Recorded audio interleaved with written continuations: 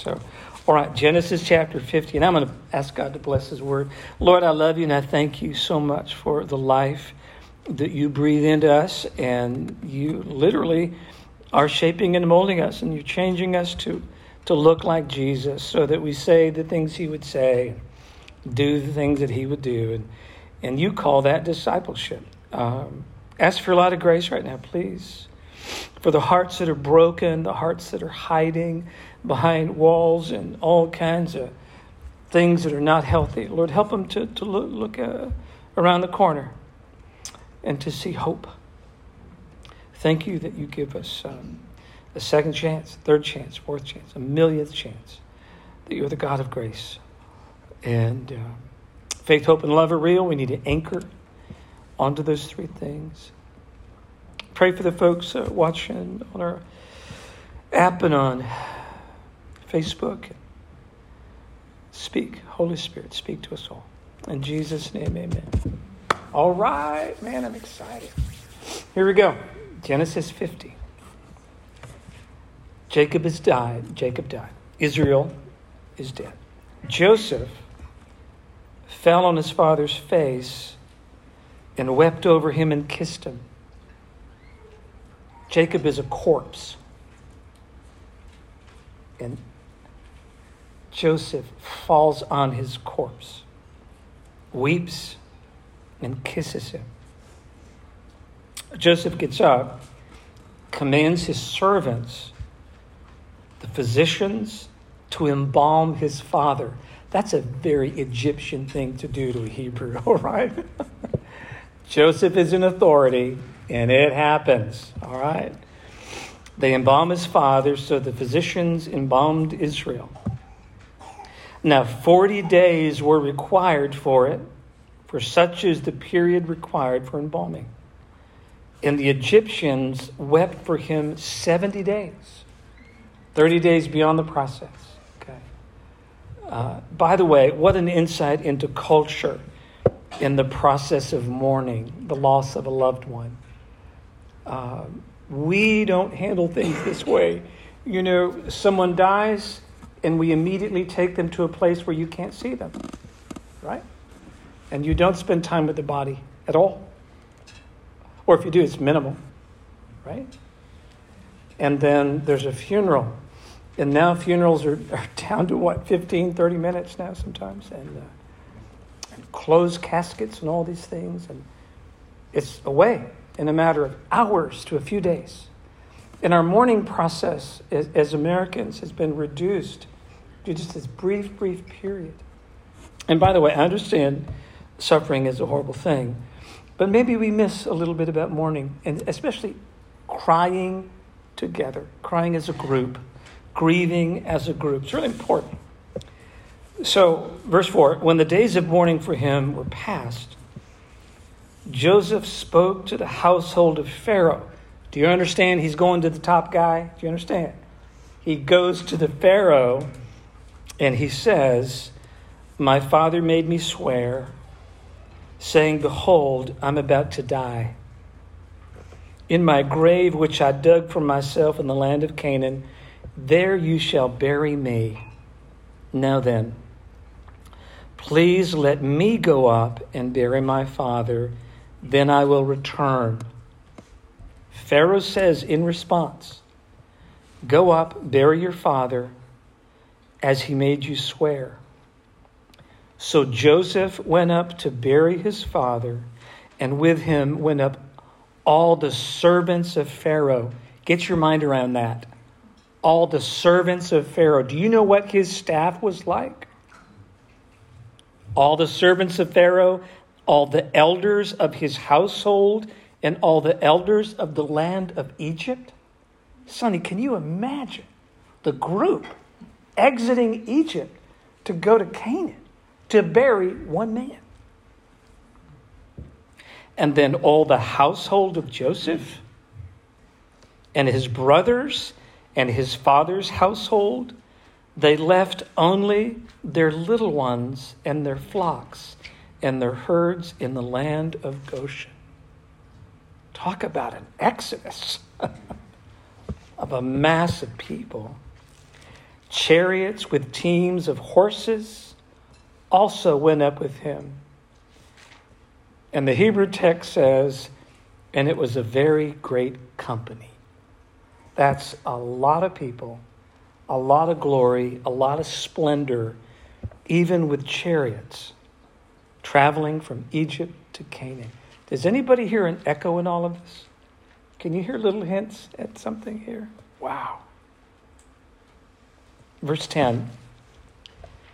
When they came to the threshing floor of Atad, which is beyond the Jordan, they mourned there with a very great and sorrowful lamentation, and he observed 7 days of mourning for his father. There's already been 70 days of mourning. Now travel, now getting on location, now 7 more days. Now when the inhabitants of the land of the Canaanites saw the mourning at the threshing floor of Atad, they said, "This is grievous mourning for the Egyptians." Therefore, it was named Abel Mizraim, which is beyond the Jordan. And so his sons did for him as he commanded them. For his sons carried him to the land of Canaan and buried him in the cave of the field of Machpelah, opposite Mamre, which Abraham bought along with the field as a burial site from Ephron the Hittite. And after he had buried his father, Joseph returned to Egypt, he and his brothers, and all who had gone up with him to bury his father. I want to pause there at verse 14, because there's a shift. Now that Israel is dead, the relationship with Joseph and his brothers suddenly is in jeopardy. And we'll get to that next Sunday. All right. I want to introduce an idea to you, and we want to see how the Holy Spirit's going to work. All right. It's going to be a little bit of a group counseling session for a bit here, okay? Can we do that together and care for each other? Many of us have experienced trauma, okay? Very, very difficult things have happened in our childhood, from our earliest memories on to 18, 19, 20. And it has been, at times for some of us and those online, absolutely devastating. In fact, some of us have experienced behaviors so evil that they're considered criminal, even by U.S. law. Okay? It's really bad. All right. Now, when we experience trauma, all right, our brains have to do something with that data. Right? Now, God gave us 5 portals by which we experience life. We can see it, smell it, touch it, hear it, taste it. The 5 senses. Now, we are believers, and I believe in a 6th sense called the Holy Spirit. All right? But let's just go with the 5 for a moment. All right? When we experience trauma, bad things happen, they will enter our brains, our souls, our hearts through one or more of those 5 portals. Make sense? Right? Okay. If your parent is saying, "I hate you and I wish you were never born," well, it's going in our ears. So there's one. And then you see your father saying it, right? And then if you get a nice, well-placed slap along with it, boy, now we're feeling it, right? We're seeing it, hearing it, touching it. This one's going deep, okay? And especially when that idea is repeated again and again and again, right? The brain does something with it. Well, it takes it and it stores it in about a dozen filing cabinets in the brain where information goes. And those cabinets are stored in places that we're very conscious of. We have a preconscious awareness of, and even an unconscious awareness. Now you might say, "Chris, you're borderlining on crazy." No, let me push you on that little comment you just made to me. Oh, really? Why do you do such odd, quirky things that you can't explain? Why? Why do you get these odd little weird mood changes? Just because you smelled something or you heard something. Why? You get around a certain person, certain personality type, and you change. You get all bowed up, have to act a little tougher. Or you get real wimpy and just like, oh, whatever. Okay, whatever you want. I'm not allowed to have a want, Why? Where does that stuff come from? I can tell you exactly where it comes from. It comes from a trauma history and where it sits in your brain. It's where it sits. And your soul and your heart. Okay?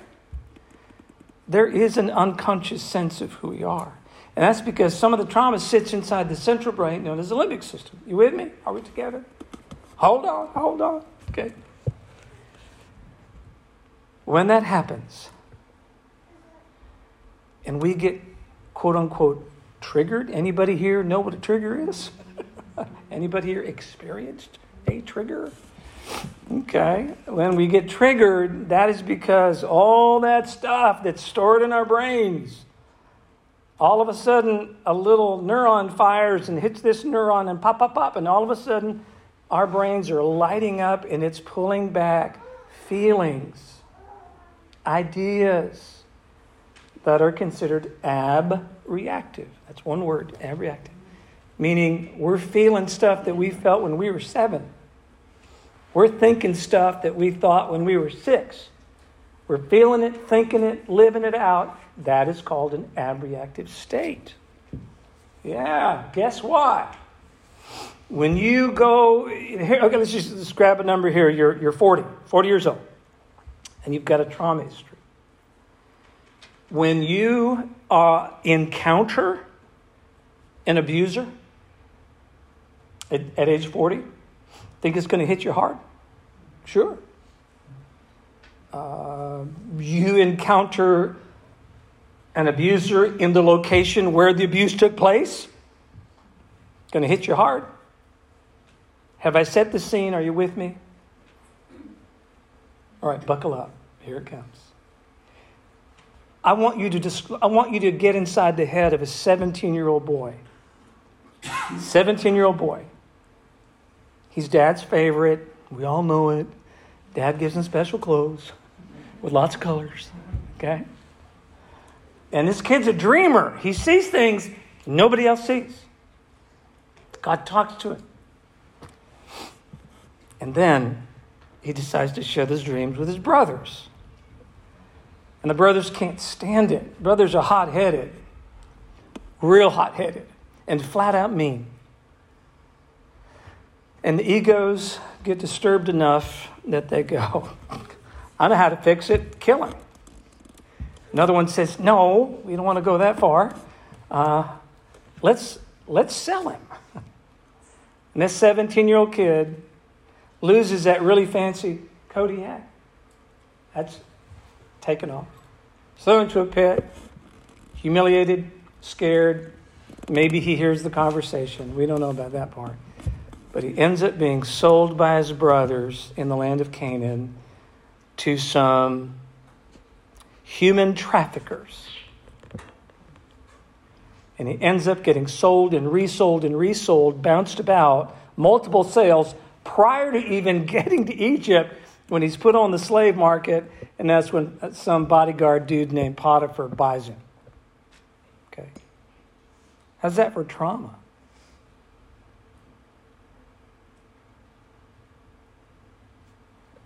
A 17-year-old boy left Canaan with tremendous loss, pain, rejection, experiencing hate, abuse. Think about all 5 portals. You think all 5 of his senses were lighting up his somatosensory cortex in his brain? Oh, his brain was lighting it up. Yeah. He hasn't forgotten any of it. And so he goes in a traumatic ride from Canaan to Egypt. And I want you to appreciate God's word. He appeals to Pharaoh, I need to go bury my dad.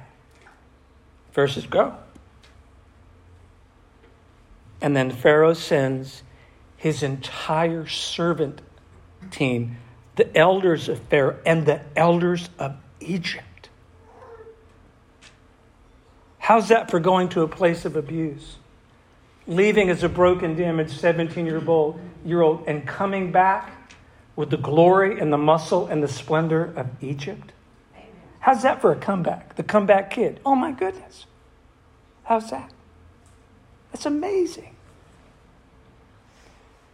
What if he became avoidant? Now, I know there's no one in this church that's avoidant. I know that. Nobody online is avoidant. What if he said, you know what, I'm getting a migraine. This time of year in Egypt, the allergies are just terrible.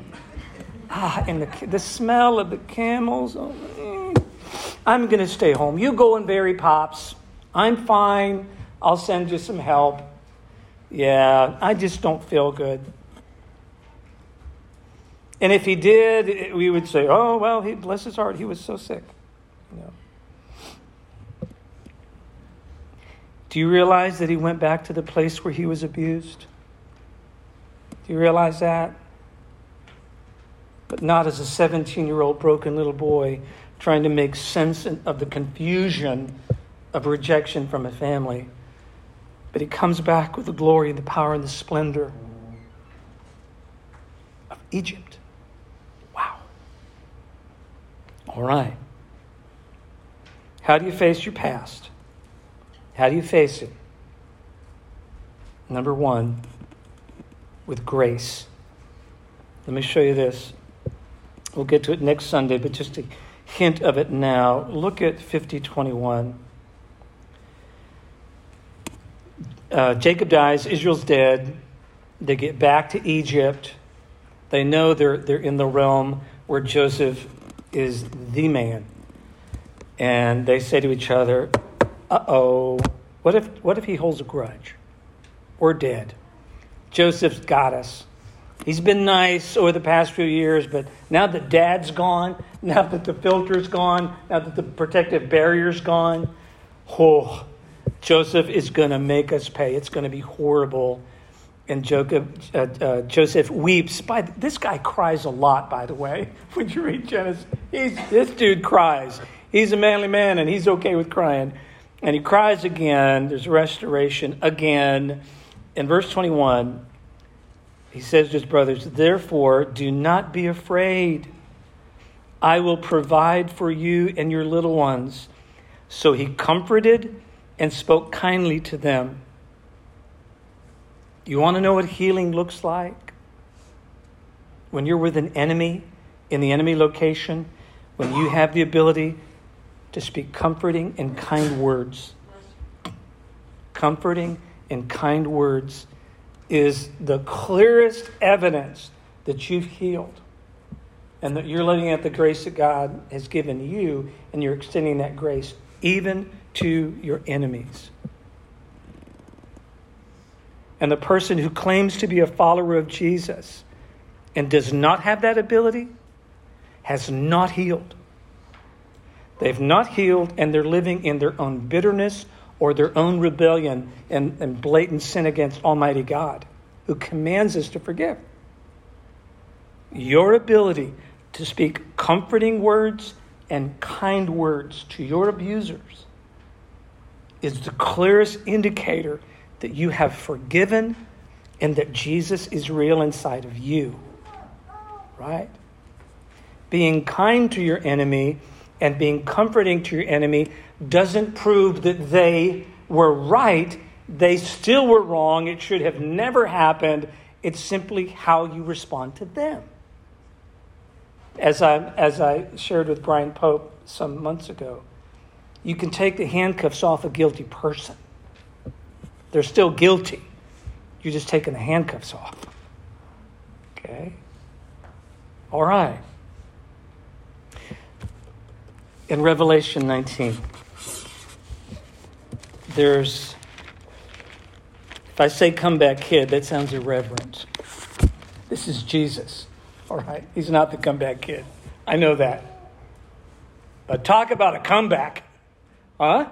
Came to Bethlehem, impoverished where the animals eat, and then escapes a murderous king's decree in a matter of months to a few years to Egypt, comes back, lives in shame and scandal, goes into obscurity.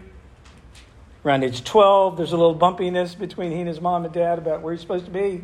And why don't you tell mom and dad where you're going and all that? And then in John chapter 1, at around the age of 30, he walks to the Jordan to see John the Baptizer. And John says, that's the Lamb that takes away the sin of the world. He's impoverished. He's mistreated. The Pharisees are constantly out to get him. All this stuff, you remember. And then the unthinkable happens. The most grotesque and torturous way to treat a human being. He's scourged. He's shamed. He's flogged. All done nude, by the way. He's shredded from neck to ankle. He's shredded. And he's crucified. And Revelation 19 says this. This is how he's coming to the land of his abusers. And I saw heaven open, and behold, a white horse. And he who sat on it is called Faithful and True. How's that for two names that describe Jesus? And in righteousness he judges and wages war. His eyes are a flame of fire, and on his head are many crowns.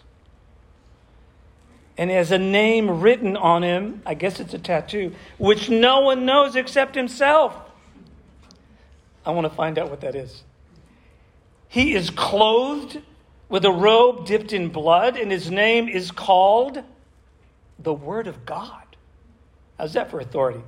And the armies which are in heaven, clothed in fine linen, white and clean, and were following him on white horses. Wow! How's that for a comeback? Going to his abusers, going to the land of his abusers. Yeah. This is real. All right.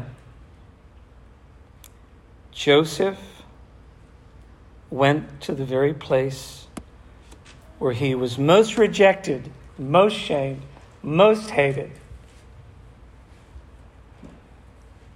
And he did it as someone who is healed and not in the handcuffs of bitterness.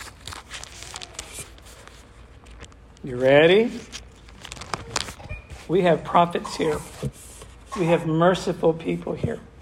Encouragers, people with discernment. You are the body of Christ. If you're born again, the Holy Spirit's inside of you and you've received a gift for the purpose of building up the saints, helping us to walk out our faith. How do we pull the Joseph story 3,000 years ago, more than that, into our world today so that we have the ability to face our past abusers and the very locations in which we've experienced the abuse, and the ability to comfort others and speak kindly to other people, even our abusers. You're the body of Christ. How do we do it? What's it take? What's got to click inside our hearts and our heads so that we become a part of the gracious answer of God and not the demonic problem? You're the church. What do we do? What do we do? Who said forgive? Yes. Yes. Yes. Thank you, Maddie. We forgive. Which doesn't mean calling a wrong right. That's not forgiveness. It's not calling a wrong right. Okay. Keep going. What do we do? Janice? Throughout the Bible, I see that we get shadow and type. So we get lessons. They're told in different ways, but the end result is still the lesson, like what Christ did for us, how He forgave us. Same thing with Isaac being the sacrifice, and then God provides another way out. And then in heaven, who do you guys think those armies of God are going to be riding those white horses? Those are going to be us, the saints. So I kind of look at it like we're here in boot camp, right? Getting ready for eternity. Yeah. Because this is so small in comparison Right. to eternity, and our souls live forever. So these are lessons of how God wants us to behave towards others. Like Joseph forgave his family, and they wronged him terribly. Yeah. But he still worked through it, and they understood he had the power over them because of what they had done wrong to them. Janice, scholars have wrestled with the Sermon on the Mount, Matthew 5, 6, 7. Really wrestled with it. And they've wondered, is this kind of the ethical rules, the new rules that apply to Jesus followers? Is this like the kingdom of God ethic? Kingdom of God rules now being brought to earth? And a lot of scholars say yes. So that's true, Janice. Let me read this again. I say to you who hear. Now what he's saying is, if you have the ability to hear spiritually in your heart, I say to you who hear, love your enemies. Do good to those who hate you. Bless those who curse you. Pray for those who abuse you. Whoever hits you on your cheek, offer him the other also. Whoever takes away your cloak, do not withhold your tunic from him either. Give to everyone who asks of you. Whoever takes away what is yours, do not demand it back. Treat people the same way you want them to treat you. If you love those who love you, what credit is that to you? Even sinners love those who love them. And if you do good to those who do good to you, what credit is that to you? For even sinners do the same. And if you lend to those from whom you expect to receive, what credit is that for you? Even sinners lend to sinners in order to receive back the same amount. But love your enemies and do good and lend, expecting nothing in return, and your reward, Janice, will be great. Something greater is coming, and you will be sons and daughters of the Most High. Buckle up, for he himself is kind to ungrateful and evil people. God is good to ungrateful and evil people. So he says, therefore, be merciful, just as your Father is merciful. Wow. Okay. Someone else. How do we pull it into our world where we're going to live this out? Sloan. Joseph forgave his brothers right when he saw them, recognized them, but they weren't instantly reconciled. Yes. And that took a little while. Yeah. Is that normal? Absolutely normal, yeah. Because, by the way, your trauma sits in your brain. You ready for this one? Ouch. It never goes away. We're not going to erase our past. Reconciliation. Oh, and it's almost like an exercise. It's like something you do at the gym. Jenna?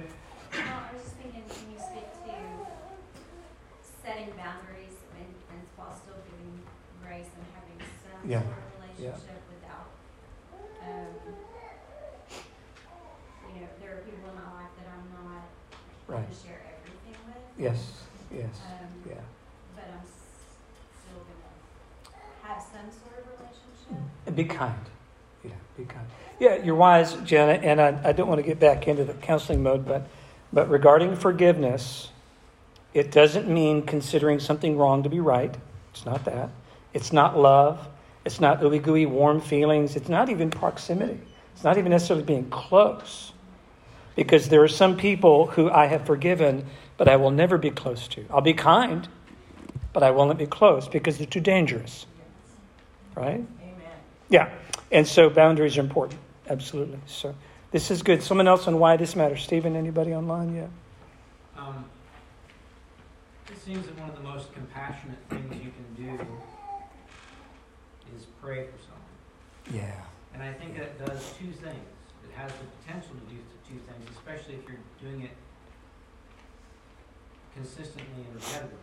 Right. Obviously, you're lifting them before God. And, different people have different thoughts on that. If you've lifted it to God once, God has it. You don't necessarily need to say it again. Right. But there's an old saying, I think it's attributed to C.S. Lewis, prayer doesn't change God, it changes you. Mm-hmm. So if you make a consistent, regular habit of that, and you can speak to this better than I can, you start to maybe rewire some things. Yes. You start to create some more positive networking in your brain. You nailed it, Ed, exactly. And, yes. and through that regular and consistent prayer and lifting people up Mm-hmm. and understanding how to pray for them. Yeah. And starting to and maybe also starting to see them with a level of grace where you're understanding how messed up their life is. Ed, that's so good. That's so wise. Thank you, Ed. By the way, there were some smart dudes who got together and decided to come up with an experiment on how to measure a person's character and their maturity on feeling good about themselves, called self-esteem. Guess what they decided to do? They said this would be the test. If you could do something sacrificial that's a big deal, like let's say you've got $5,000 in your bank. That's what you got, okay? And you're managing your money and da-da-da-da-da.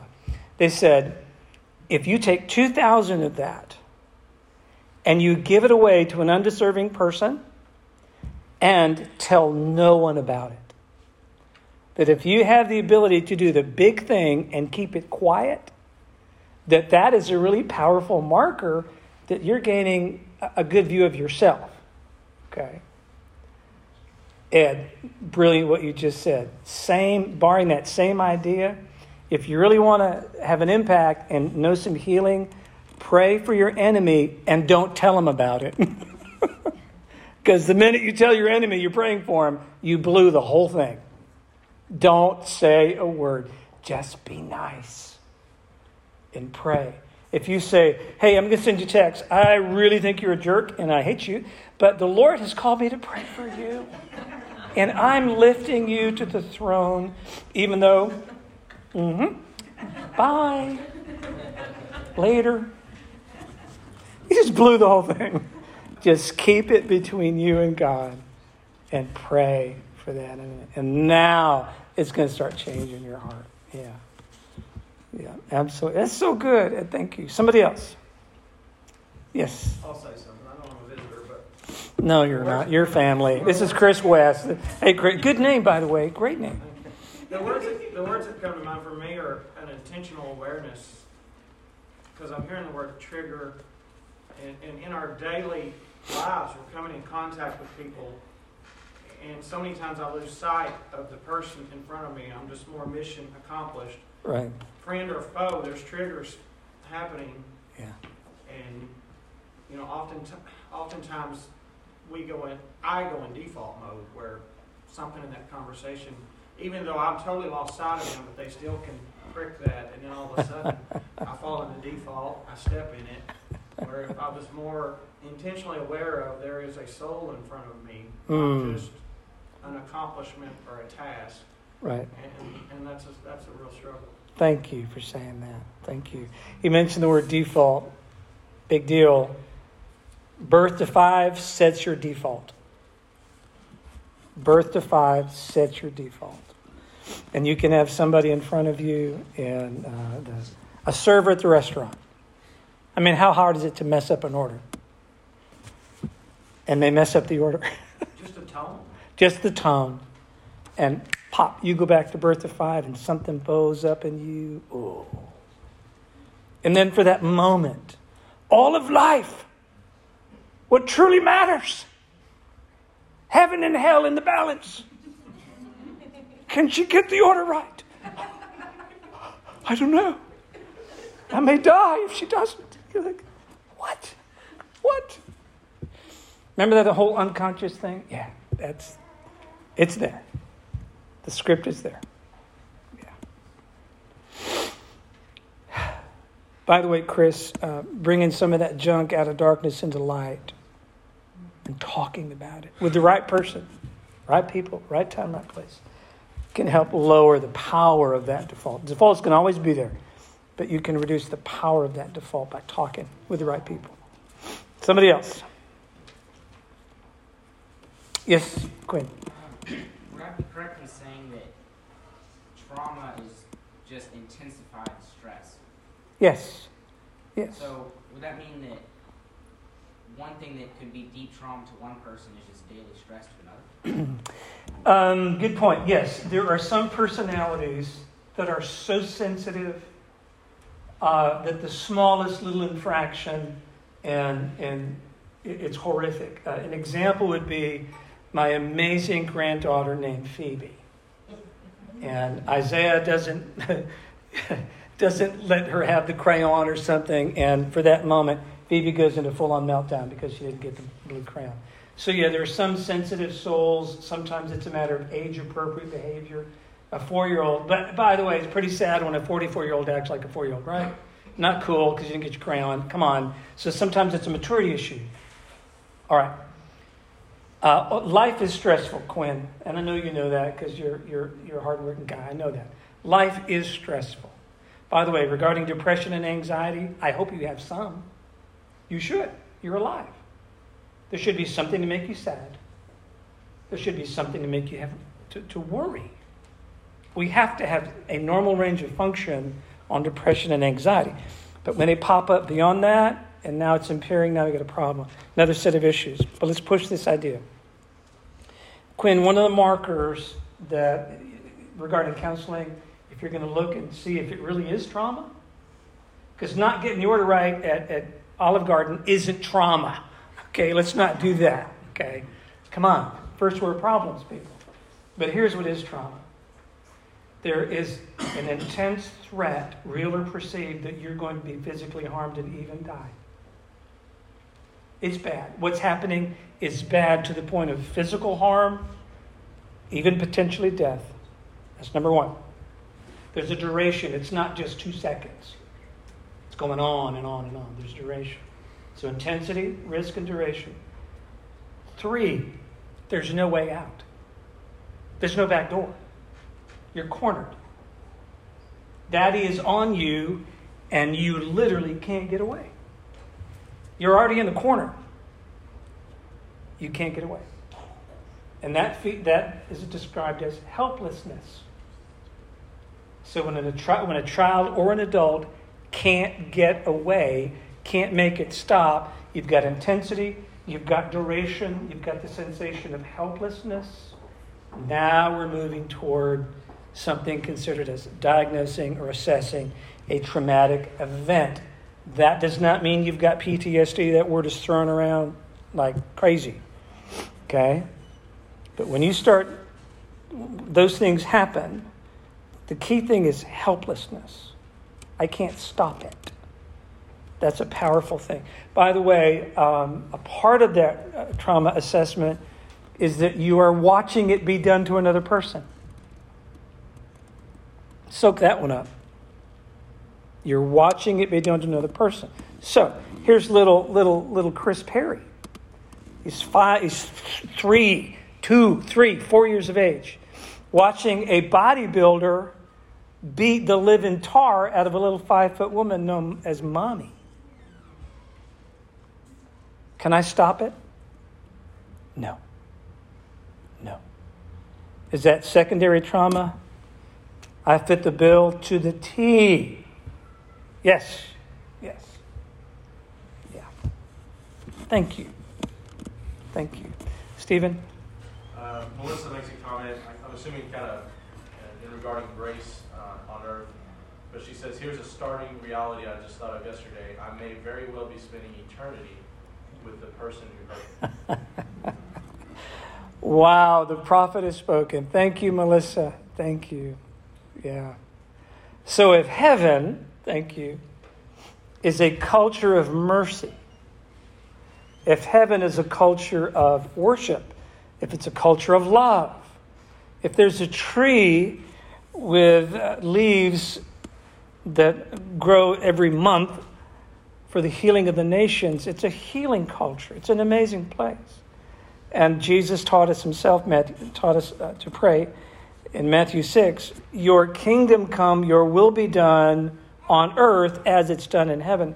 So, Melissa, yes, the culture of heaven, the merciful, loving culture of heaven should be brought to earth. And yes, We may be sitting next to somebody at the marriage supper of the Lamb, and we're going to raise our wine glass together and break bread together. And that's the person that abused my mom or my dad or whatever. Me. You. And they're left and right of me at the dinner table. Yeah, it doesn't have to be an awkward conversation, does it? Hey, what are you doing here? Ain't you supposed to be... Are we allowed to say that up here? Well, I didn't think you were supposed to be here. Shut up. Can you imagine? Can you imagine?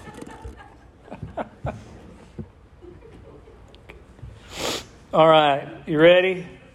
Let's tie this off. If you're Joseph, who do you need to forgive? If you're Joseph,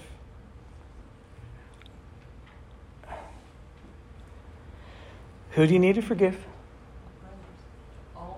All of them. Yes, Maddie, yes. All right.